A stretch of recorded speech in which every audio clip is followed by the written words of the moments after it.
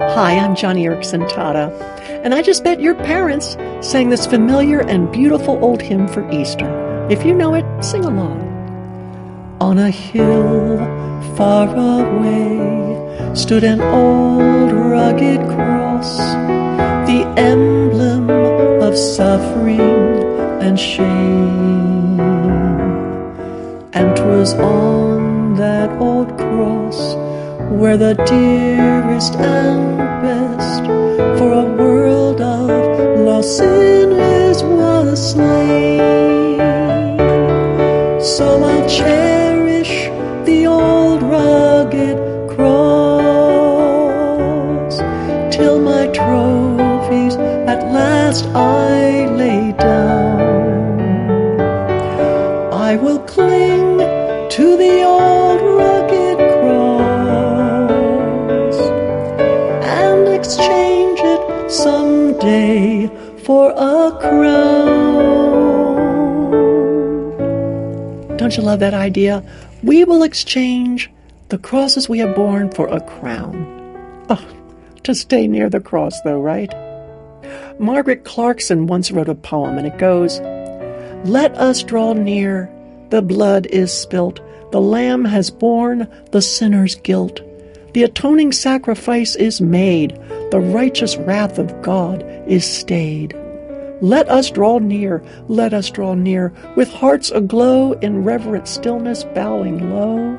Before the throne, love's emblems plead, in simple faith, with all our need, let us draw near."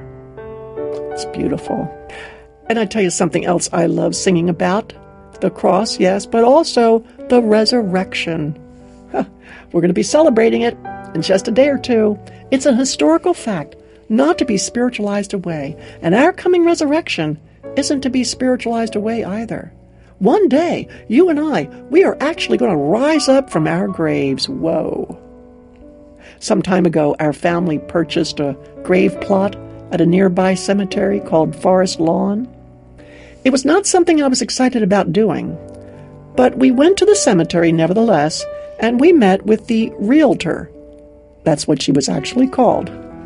The realtor showed us lots of different plots, but finally we stood on a section of the cemetery called Murmuring Pines. She reminded me that what with my head here and my feet there, I would have a grand view of the valley and distant mountains. I failed to see how that was very important, but I did tell her that I did not have plans to stay in my grave very long. That gave her pause.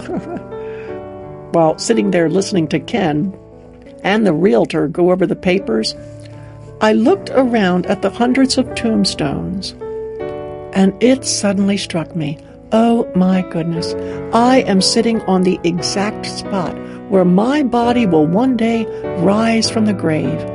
And I got so excited, being on that grassy hillside, sitting atop my grave plot, it did more to ignite the reality of the resurrection than hearing any sermon on the subject. So thank you, Jesus, for your mighty power. You are the resurrection and the life, and I bless you that eternal life is your glorious gift to me, and to my friend listening, and to all who would but believe. Friend, if you'd like to learn more about the facts of the resurrection, then visit my radio page today at johnnyandfriends.org, and I'll send you a free pamphlet on it, something you can share with friends to celebrate Christ's resurrection.